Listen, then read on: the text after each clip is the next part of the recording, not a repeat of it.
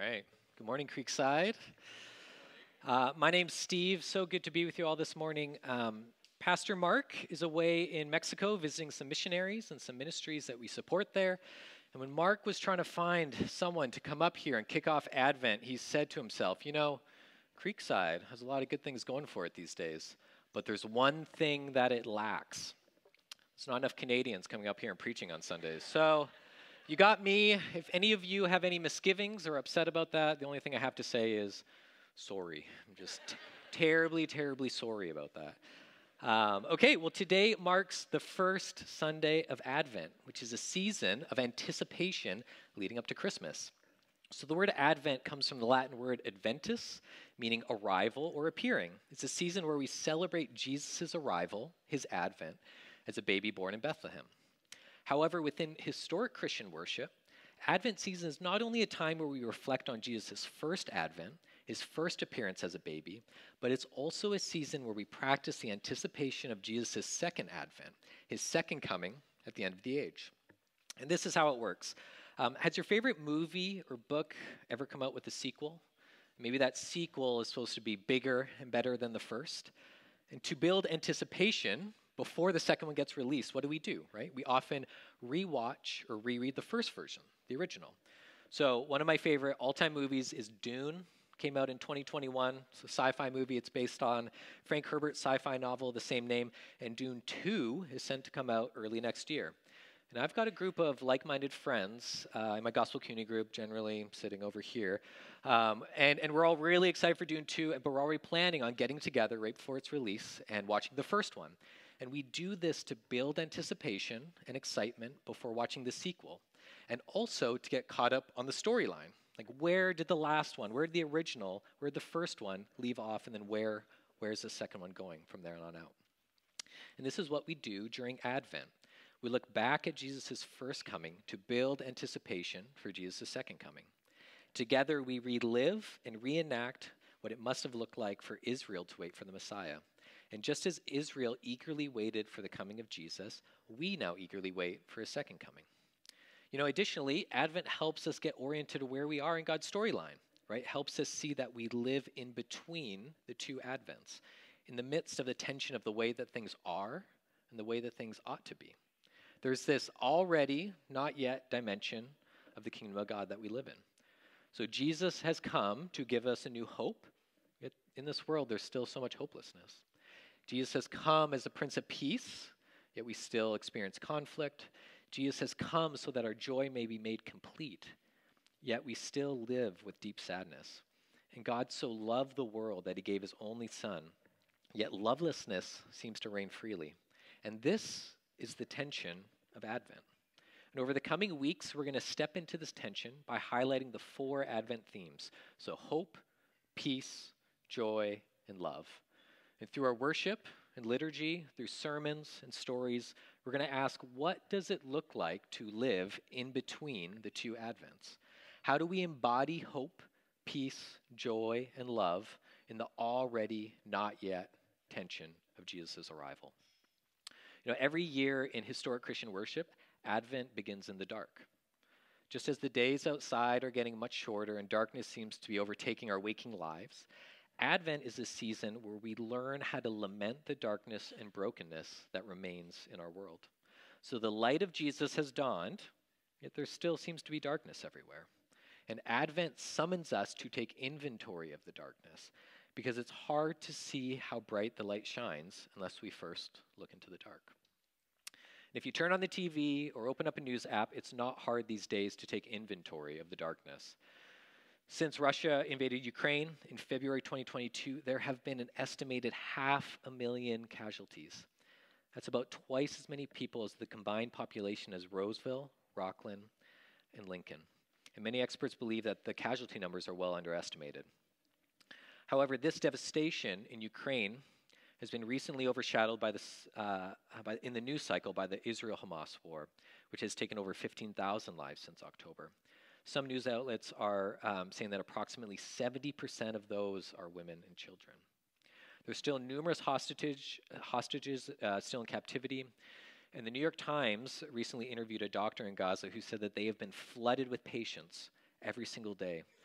The whole hospital staff have been working around the clock, sleeping only periodically whenever they can find a free bed. The doctor being interviewed broke down in anger after describing how 2 pregnant women were brought into the hospital the day before and ended up passing away. The doctor then tried to save the woman's unborn children, but was unsuccessful. The doctor said, "I cry when I go to sleep. I cry when I'm awake. This is a bad dream. I just want to wake up." Locally, here in Sacramento, Christian music artist Lauren Daigle just played a big concert down at Golden One Center. And about 4 p.m., in broad daylight before the concert, a man who's experiencing homelessness was attacked by someone that he knew right outside the arena, right in the Doco area, and died of his wounds. As people were leaving the concert, maybe some of you went to that concert, as people were leaving the concert, they had to step around the crime scene and could see some of the evidence of the attack right there on the ground. So Lauren Daigle, she's known for optimistic, hopeful music, and so often we can expect our Christian lives to be like going to a Lauren Daigle concert. It's just always up and to the right. But Advent takes us outside the arena to the crime scene to see all the brokenness that still remains in the world. I know that even closer to home, many of us here at Creekside may be experiencing a dark season right now. So we just passed Thanksgiving. We're moving into Christmas. There may have been an empty seat at the dinner table of someone who had been there last year. Maybe you've had a relationship or even a marriage fall apart. Maybe it's a diagnosis, a miscarriage, a job loss, or financial trouble. Advent is not a season where we try and soothe our pain with Christmas lights, decorations, and gifts. We don't just put on a smile and pretend like everything's fine.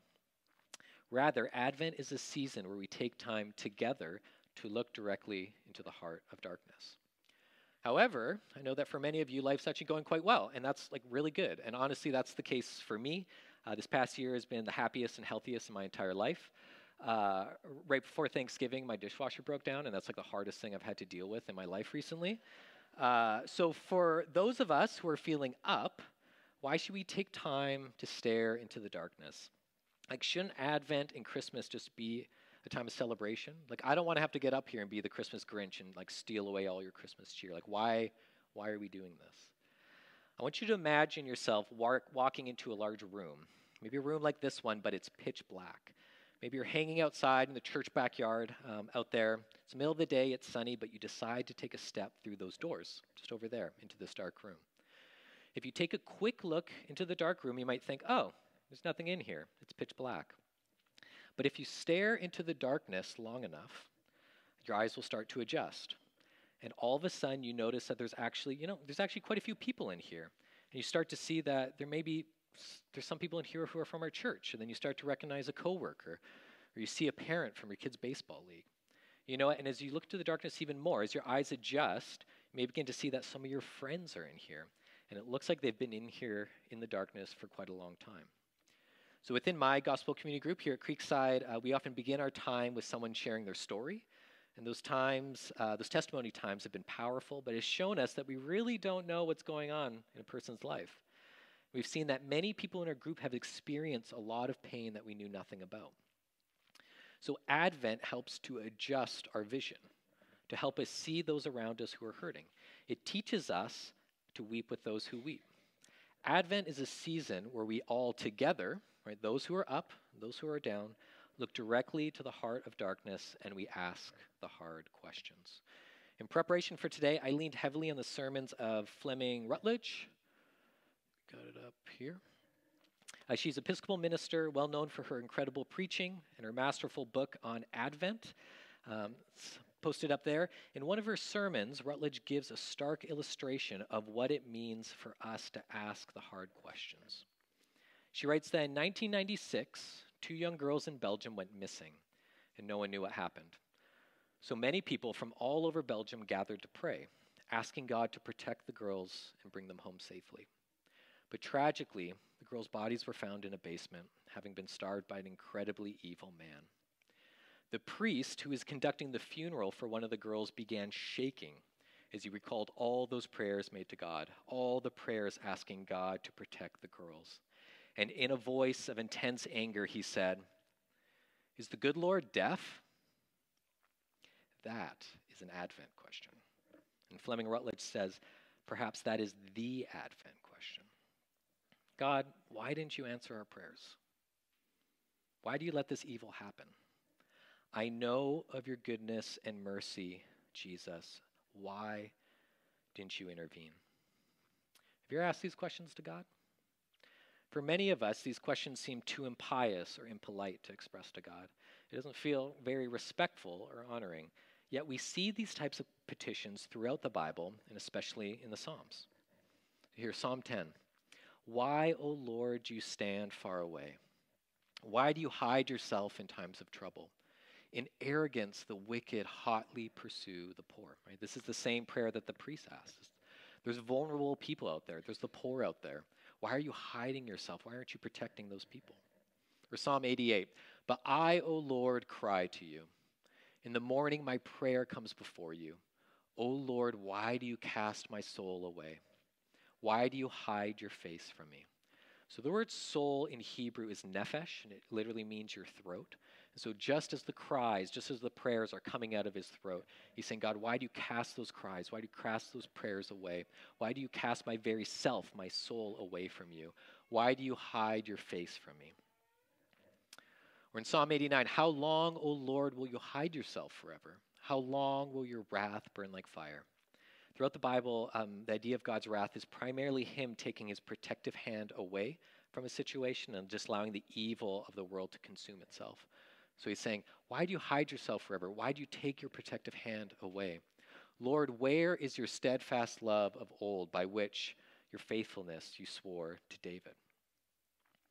Or finally, Psalm 22. This is a psalm that Jesus himself quoted when he was on the cross, that he poured out to God while he was on the cross. It says, my God, why have you forsaken me? And the psalm continues, why are you so far from saving me? From the words of my groaning, oh my God, I cry by day, but you do not answer, and by night I find no rest. If you've been around church for a while, you know that yes, like God does answer our prayers, and we know that he has a plan. But when you're in the darkness, you don't always experience that way. At the very bottom of the pit, it's hard to imagine how darkness could ever be part of God's plan. The season of Advent is not about finding reasonable answers to life's toughest questions or reciting short Christian cliches. Rather, Advent is about learning how to process our pain with God and experience the real depth of hope that we have as Christians. One of the most powerful communal laments found in the Bible is in Isaiah 64. This is going to be our anchor verse, and you can turn there in your Bibles, and we're going to have it up on the screen. So Isaiah 64. And for hundreds of years in Christian history, this passage was the very first reading of the season of Advent, and it portrays the backdrop of Jesus' arrival. So the nation of Israel, for context, had been overrun by its enemies. Many of the people had been taken away in Babylon. However, the exile is now over, and they have now returned home, but only to find terrible conditions back in Israel. The temple was destroyed, and the people remained faithless to the covenant. The people are not following in God's ways. And in this context, Isaiah writes this. He says, oh, that you would rend the heavens and come down. So the word rend just means tear open. It says, oh, that you would tear open the heavens and come down, that the mountains might quake at your presence, as when fire kindles brushwood, and when fire causes water to boil, to make a name known to your adversaries, and that the nations might tremble at your presence. When you did awesome things that we did not look for, you came down. The mountains quake at your presence. So Isaiah laments that God feels so far away. It's like he's hidden somewhere above the heavens. And he calls on God to tear open the skies, to break into our world, into our reality, and to help. God, why are you so far away? Come down, tear open the heavens, and do something. Almost every commentator in this chapter mentions that Isaiah here, he isn't petitioning that God would act in Isaiah's current circumstance or at some moment in Isaiah's future, but rather the writer is looking back to the past and he wishes that God would have done something different. In the original language, the Hebrew goes something like, if only you would have just split open the heavens and come down. The damage is already done. Isaiah is looking at the desolation of his nation, the destruction of the temple, and he thinks how differently things could have been. God, if only you would have acted in power, shaking the mountains, lighting up like a pillar of fire. If only you would have shown your true self and intervened, we wouldn't be in this mess. Our English versions render this verse as a nice, clean, cohesive sentence. However, if you read in Hebrew, the phrases are abrupt, they're disjointed, full of dislocations. The author here isn't worrying about articulating a clean flow of thought. Rather, he's agitated, angry, in pain, just pouring himself out to God. And ultimately, he's asking that same hard question that the priest in Belgium asked, and the same hard question that are recorded in the Psalms. I know you, God, and I know your heart, so why would you let the situation get so desperate without doing anything about it? Once again, have you ever felt that way? You know, the biblical authors, they don't just shove or ignore their feelings. Instead, they fully express themselves to God. They get upset with God at times, but note that they process their emotions with God. So this lament from Isaiah isn't just about God, but it's directed to God. This lament in Isaiah, God can handle our hard questions, the hard questions that we see here in Isaiah. And so we need to process our pain and our anger with him. And this is where Isaiah found himself when the nation of Israel was shrouded in darkness. The situation had become so desperate that he was only left to lament God's lack of intervention. But the passage continues. It says this: From old no one has heard or perceived by the ear. No one has seen a God besides you, who acts for those who wait for him. You meet him who joyfully works righteousness, those who remember you in your ways. So here we see a hint of hope, right? Isaiah acknowledges that God does act, but it's for those who wait for him. John Oswalt, an Old Testament commentator, he states that to wait for the Lord is to commit the future to God's hands by means of daily living a life that shows that we know his ways of integrity, honesty, faithfulness, simplicity, mercy, generosity, and self-denial. So to wait for God doesn't mean we cloister ourselves away until God acts. It doesn't mean that we're passive, but instead we engage the world fully in God's ways until God acts. So God tears open the heavens for those who joyfully work righteousness and walk according to God's ways. But there's a problem. Israel hasn't lived faithfully to God's covenant, right? They haven't walked according to God's ways. So Isaiah is going to move from lamenting God's inaction towards this communal confession. And it goes like this, starting in verse 5. It says, Behold, you were angry, and we sinned. In our sins we have been a long time. Shall we be saved? So if God tears open the heavens for the righteous, those who joyfully work righteous in the world, but if Israel's a nation that continues on sinning, shall they be saved? Shall we be saved, it says? We have become like one who's unclean, and all of our righteous deeds are like polluted garment. So even the good things that happen end up in some sort of death. We all fade like a leaf. Our iniquities, like the wind, take us away. There is no one who calls upon your name, who rouses himself to take hold of you. For you have hidden your face from us, and have made us melt in the hand of our iniquities. So Isaiah recognizes that we don't just need saving from the darkness out there, but we also need saving from the darkness within. God needs to tear open the heavens and rescue us from ourselves. And maybe you felt like this, right? You're caught up in a cycle of sin, or maybe every one of your best efforts still results in the people around you getting hurt. Maybe you come to the end of yourself and feel as though that the only way change will happen is if God steps in. This lament, this feeling, depicts the clearest backdrop that we have for Advent, the coming of Jesus. The only hope for Israel is for God himself to intervene. So Isaiah pleads with God. He says this: But now, O Lord, you are our Father. We are the clay, and you are our potter. We are all the work of your hands. So the only reason why we're a nation, only reason that we are a people, and in humanity we can say the only reason why humanity exists is because God acts. We're the forming of his hands. Be not so terribly angry, O Lord, and remember not iniquity forever. Behold, please look, we are all your people, he says. So he pleads with God. But Isaiah doesn't think, well, maybe the people will turn things around. I can see a possibility that they'll repent and start to live according to the covenant. No, Isaiah's only hope is placed in God to act in a surprising way. And this lament highlights that despite all of our human progress, we as humans can't fix the world apart from God's intervention, right? Like we can get more educated, We can strive for world peace, but these wars in Ukraine, right, and in Israel, they just keep erupting around the world. Or we can improve technology and make our lives easier here in America and get more stuff. But then depression rates keep climbing at record levels. Advent reminds us that our only hope is for God to tear open the heavens and come down. And Isaiah wrote this lament in desperation, for he saw the darkness that had overtaken his nation. And similarly, many say that America is experiencing a crisis of despair, a crisis of darkness today. And this is no more apparent than in American youth. According to data released by the CDC earlier this year, 42% of U.S. high school teens in 2021 say they felt persistently sad or hopeless. 42%. 22% seriously considered attempting suicide in the previous year. Nearly 3 in 5 teenage girls felt persistent sadness in 2021, which is double the rate of boys.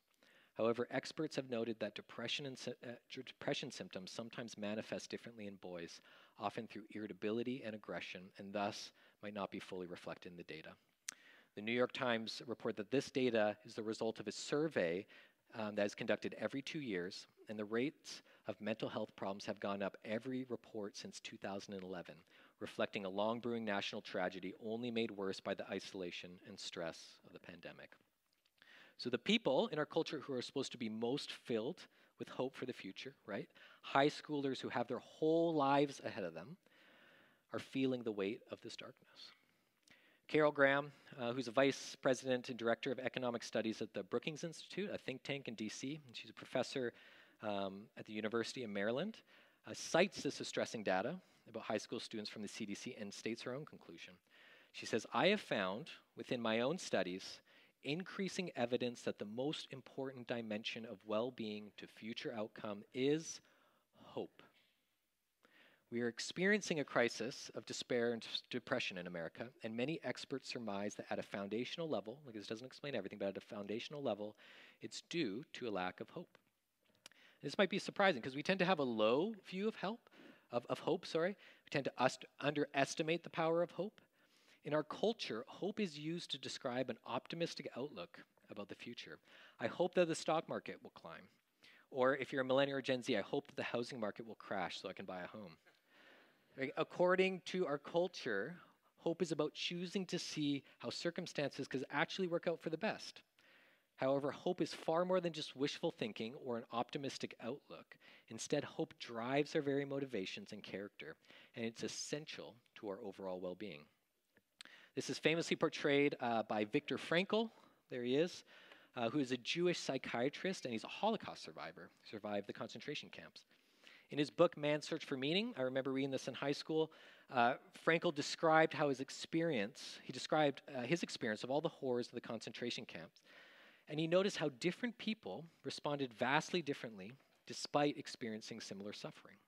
So some people in the concentration camps, fell into a deep fatalism. And Frankl records how one man, he was certain that they were going to get liberated, they were going to get freed from the camp on a very specific date. However, when that date passed, the man became incredibly ill and died just days after. His immune system collapsed because his hope was crushed. There are others in the camp who similarly gave in to hopelessness and responded by colluding with the Nazi guards against their fellow Jews. They became more and more depraved because of their fatalism. But Frankl noted that there were some in the camp that seemed to have this superhuman ability to stay buoyant in the midst of the flood of darkness, remaining optimistic and actually helping others around them. In reflecting on this, Frankl said that the single most important factor in determining how his fellow prisoners endured and survived the Nazi concentration camps was holding on to transcendent meaning and hope. So hope is a matter of life and death. It's electricity that powers how you live your everyday life. So, and very similar to Viktor Frankl's testimony, my son, who is 3 years old, has to endure the horrors of brushing his teeth every single night. So Elias, he hates brushing his teeth, but he loves dance parties. So his mother and I tell him that if you brush your teeth really well, if you listen to us well, we can have a dance party after. And the hope of the dance party, like he's looking forward to the joy of that dance party, and it completely empowers him. He brushes his teeth so thoroughly, listens incredibly well, and hope powers his motivation and his character through the very difficult circumstance that he finds himself in every single night. So Hope is not just a wish. It's not just optimism, right? Hope is the very engine for our motivation and our character. We can't live without hope. But tragically, many people around us are experiencing a crisis of hope here in America. And the best explanation I've heard is that our crisis of hope stems from our society's secularization. We live in a secular society now. This doesn't explain everything, but a lot of top thinkers are kind of pointing at this. And I'm going to give you a fair warning. I'm going to nerd out on you for a couple minutes. So if you want to like doze off, look at your phone, like I'm not going to be upset at that. Pastor Mark, he told me to be myself when I'm preaching, and so I'm going to be a nerd. So here we go. Canadian philosopher Charles Taylor came out with a paradigm-shifting book in 2007 called A Secular Age, which describes what it means for us to live in a secular society today. So many of us believe that living in a secular society means that people more than ever are just choosing not to believe in God. That they sense God out there, but they're choosing not to believe in God. But Taylor pushes back against that definition and states that secularization fundamentally means that we can't know for sure if God exists. It's about contestability, as doubt now pervades every aspect of our society. So we doubt everything that comes to us in our society. And so when we hear about God and we hear about heaven and the afterlife, we take it into question. So if you grew up in Europe 500 years ago, you have been certain that there is a God and that our actions now determine our eternal fate.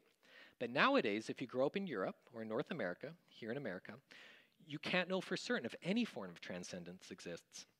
It's not that we in America all disbelieve in God, like some of us believe in God. It's that we now have a thin view of God. One of my friends here at Creekside recently said that they really enjoy attending church here, but they can't know for certain if God actually exists. And maybe you've been harboring similar doubts about God and are feeling guilty, thinking that maybe there's something wrong with you. Well, according to Charles Taylor and other prominent thinkers, doubt is just the involuntary outcome of life in our current age. It's the air we breathe. It's the water we all swim in. We don't choose to doubt. Rather, it's an instinctive reflex of living in the modern era. One of my favorite Christian writers, James K. Smith, he's a philosopher, he's a professor at Calvin College, and he says this: even as faith endures in a secular age, so faith isn't going away, faith is enduring in a secular age, believing doesn't come easy. Faith is fraught. It says confession, that is believing in God, is haunted by an inescapable sense of his contestability. We don't believe instead of doubting, we believe while doubting. We're all Thomas now. So Smith states that we're all like doubting Thomas, Jesus' disciple. Belief in God now coincides with our doubt. We don't choose to doubt, for it's an instinctive and pervasive in the modern era. Instead, we have to choose to believe in the midst of our doubts. We have to fight to believe in the midst of our doubts. One of the consequences of this uncertainty and contestability is that Americans no longer place their hope in God or in an afterlife. Instead, we primarily put our hope in the here and now of our earthly life.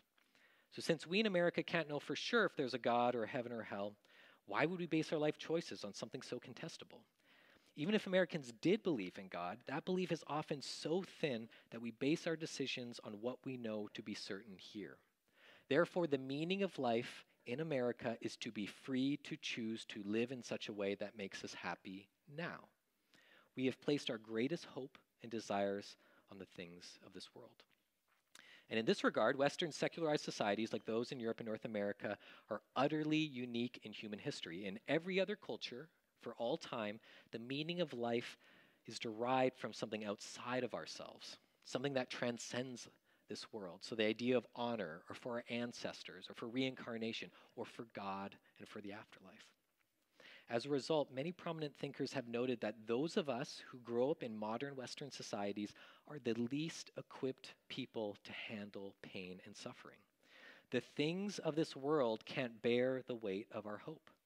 If all of our hope is based on the circumstances of here and now, darkness is the end of the road. If we have no transcendent hope, if there's no God to tear open the heavens and come down, the inevitable darkness that we experience here leaves us only with despair. And this is what we're seeing across the board in America. So now more than ever, we need a hope that transcends our present reality. We need a hope that's bigger than our politics or science. We need a hope that transcends our 401ks or our relationship status or our job stability or our children's success. We need to hope in a God like Isaiah says, who will tear open the heavens and come down. And this is what Jesus provides us at Advent, right? Jesus provides us when he came in the incarnation as a baby. God broke into human history through Jesus, born as a baby, born in Bethlehem.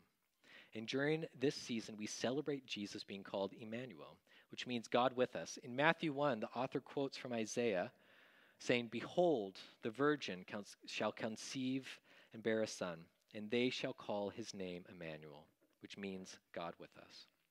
So God entered human history to be with us in the darkness. God didn't stay far away in the heavens, but he came down to be with us in the midst of our pain and suffering of this world. He himself died on a cross, right? He experienced the darkness to forgive us of our sin, to deal with the sin that Isaiah talked about, and to connect us to the Father through the Spirit. And because of that, our hope, right, our hope here and now is that nothing, no suffering, no loss of a job, loss of a dream or a family member can take away our access to the loving presence of God in our lives. Jesus is Emmanuel. He is God with us here and now. But look at the way in which Jesus actually arrives at Advent, right? Isaiah imagined that the mountains would quake, that God would come down in a firestorm, but instead it looked more like this. This is an oil painting completed by the Renaissance painter Peter Bruegel in 1566. It's called The Census at Bethlehem, and it depicts Jesus' arrival, but reimagined to take place in a harsh European winter. I just want to ask, what do you see in this painting? There's a lot of people kind of going about their day in the snow. Some kids are playing up top, but there's a bunch of villagers that are crowded around the left, looking at something important. Looks like something significant is going on inside that building over there. Maybe that's where Jesus is being born, and they're crying around. But no, look here. You can see down at the bottom, highlighted in yellow, Mary and Joseph arrive with the coming Emmanuel completely unnoticed. So the people are going about their business, and their attention is caught up with something else. So the painter wants to portray that the way that Jesus came was kind of in this unnoticed, kind of hidden way. And even as you look at the painting, it's like a Where's Waldo book. Like you can't even find where they are. It's hidden to your own plain sight as you engage the painting. And this is what it looks like for God to tear open the heavens at Advent. This is the realization of Isaiah's hope. But the mountains didn't quake. There's no pillar of fire. Instead, Jesus' arrival, in a sense, was hidden. And so it is with Jesus' arrival in our own lives. In the midst of the darkness, at the very bottom of the pit, Jesus can feel so distant, so hidden. But the hope of Advent is that even though God remains hidden, he is nonetheless present in our lives and often working in unexpected ways. And I think to some degree, like we understand this. Think of a time when you were in the dark crying out, "Where are you, God?" Or like the priest, "God, are you deaf? Do you hear my prayers?" For many of us, after we've made it through the darkness, we can look back and see, oh yeah, you know what? God was there with me. He was guiding me, helping me in unexpected ways. And often it's only in hindsight that we can see the presence of God at work in our own lives. But God is nonetheless with us here in the darkness. But Advent not only reminds us that Jesus is here with us now, but it reminds us of our ultimate hope, that Jesus will one day return at his second advent to completely eliminate the darkness. The things of this world can't bear the weight of our hope, but Jesus' advent provides us with a hope that transcends this life. In the words of Revelation, it says, "He will wipe away every tear from their eyes, and death shall be no more. Neither shall there be mourning, nor crying, nor pain anymore, for the former things have passed away." Or elsewhere in Isaiah, it says, "Everlasting joy shall be upon their heads. They shall obtain gladness and joy, and sorrow and sighing shall flee away." Or Paul in 1 Corinthians, he says this, "Those who have died will be raised to live forever. And we who are living will also be transformed, for our dying bodies must be transformed into bodies that will never die. Our mortal bodies must be transformed into immortal bodies. Then, when our dying bodies have been transformed into bodies that will never die, this scripture will be fulfilled. Death is swallowed up in victory. O death, where is your victory? O death, where is your sting? And that is the hope of Advent. And many of us, myself included, have lost sight of the hope of the second coming. We've placed an emphasis on the already to the exclusion of the not yet. We've put our hope in what God will do in this life over what God will do in the life to come. Very few Gen X and younger Christians in America think on a regular basis about the hope of Jesus' return and live as if it's an imminent reality in our eye. John Mark Comer, an author and pastor, says, "Hope that doesn't look over the horizon to the life to come is not Christian hope at all. It's more like secular humanism with a twist of Christianity." Or as the Apostle Paul puts in 1 Corinthians 15, "If only for this life we have hope in Christ, we are of all people to be pitied." The writings of the New Testament are saturated with the hope of Jesus' return. And during this Advent season, we take heed of the power of living into that hope. So your darkness will one day be redeemed as Jesus makes all things new. As we cry out to God when he doesn't intervene now, it's as though he's whispering to us here, saying, "I will one day tear open the heavens and redeem all of your pain. I have not forgotten your suffering. I will restore all that you have lost." And that is a hope that we have at Advent. So what does it look like for us to live in between the two Advents, between Jesus' first and second coming? Well, I think first of all, we need to recognize that not everything has yet been realized. All is not yet well. But in the midst of the darkness, we need to fully express our pain and our lament to God. But at the very same time, with hope, trust that Jesus is with us and working in hidden and unexpected ways. So it's both. It's both pouring ourselves out to God, but at the same time hoping, despite what we see, that God is with us and he's working with us in unexpected ways. For those of us who are doing well, we need to enter into the pain of those around us and be an incarnate presence of hope. Find those who are hurting, who are hungry, who are in need, and do justice and be merciful. And maybe you will be the vehicle of God's hidden presence in the lives of those around you. You know, if you live to learn with hope in this present darkness, I know that like many of you are setting up your Christmas lights or have already, you're putting the Christmas lights up on the tree. If you learn to live with hope in the present darkness, your life can be like the lights on your Christmas tree. God's presence can shine through you to light up the darkness. But no matter how beautiful your life can become now, no matter how brightly God can shine through you now, lest we forget that it's still nighttime. Ultimately, here at Creekside, we should be a people who eagerly wait for the dawn, where Jesus' very presence, like the sun, will crest the horizon and eliminate all darkness, and God will no longer be hidden at Jesus' return. For as it is written at the very last page of the Bible, very last page of Revelation, it says, "They will see his face." So God will no longer be hidden, but we shall see his face, and night will be no more. The darkness will be gone. They will need no light of lamp or sun, for the Lord God will be their light, and they will reign forever and ever. And that is our hope. Will you pray with me? Lord God, thank you that you are here with us in the midst of our darkness, Lord God. You have come, Lord Jesus, to this. You tore open the heavens, and you're here with us now, but working in hidden and kind of mysterious ways, Lord God. Let us trust in that. Let us pour ourselves out to you, but trust that you are nonetheless working. But let us also look over the horizon to the life to come, to the hope that you have for us, that even when you don't intervene now in our lives, Lord God, that one day you'll make all things new.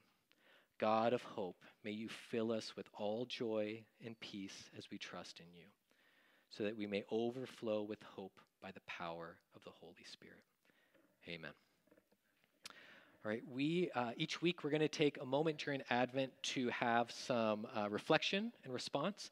And this week we're going to reflect on the fact that through Jesus' incarnation and the Holy Spirit's indwelling, we have access to God's hope in the midst of trouble. So the question is, where have you encountered this hope in recent days or weeks? Where do you need it now? And as you reflect on these questions, I'm going to invite up JD up here. You've seen him lead worship and play bass. He's been one of my very good friends for quite a while now. He's going to share a little bit about his story and how he experienced hope in his life. So will you welcome him as he comes on up?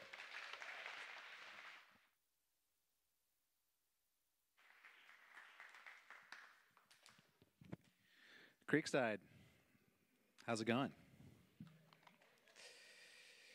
I'm going to share a little bit about my story, and I'm going to try to do my best to keep it concise, but just talking on the subject of hope and just growing up. And I think my story starts, I was born in July of 1993, and I grew up in Cool, California, then moved to Auburn. I'm a Foothill baby.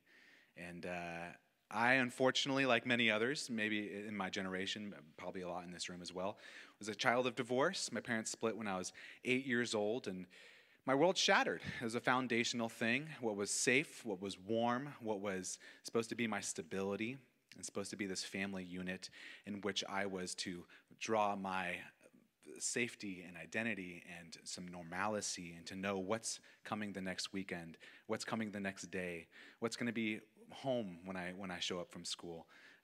It shifted all the time. And with this became this wave of pain, which we've all experienced, maybe not through divorce, but we all are very accustomed to pain, kind of like Steve was alluding to. We know what it tastes like. We know what it feels like. We know what it does to our body. And I, like all of us do, had to find a way to deal with the pain. I had to find a way to cope. And for me, coping was to run. It was to numb. It was to check out.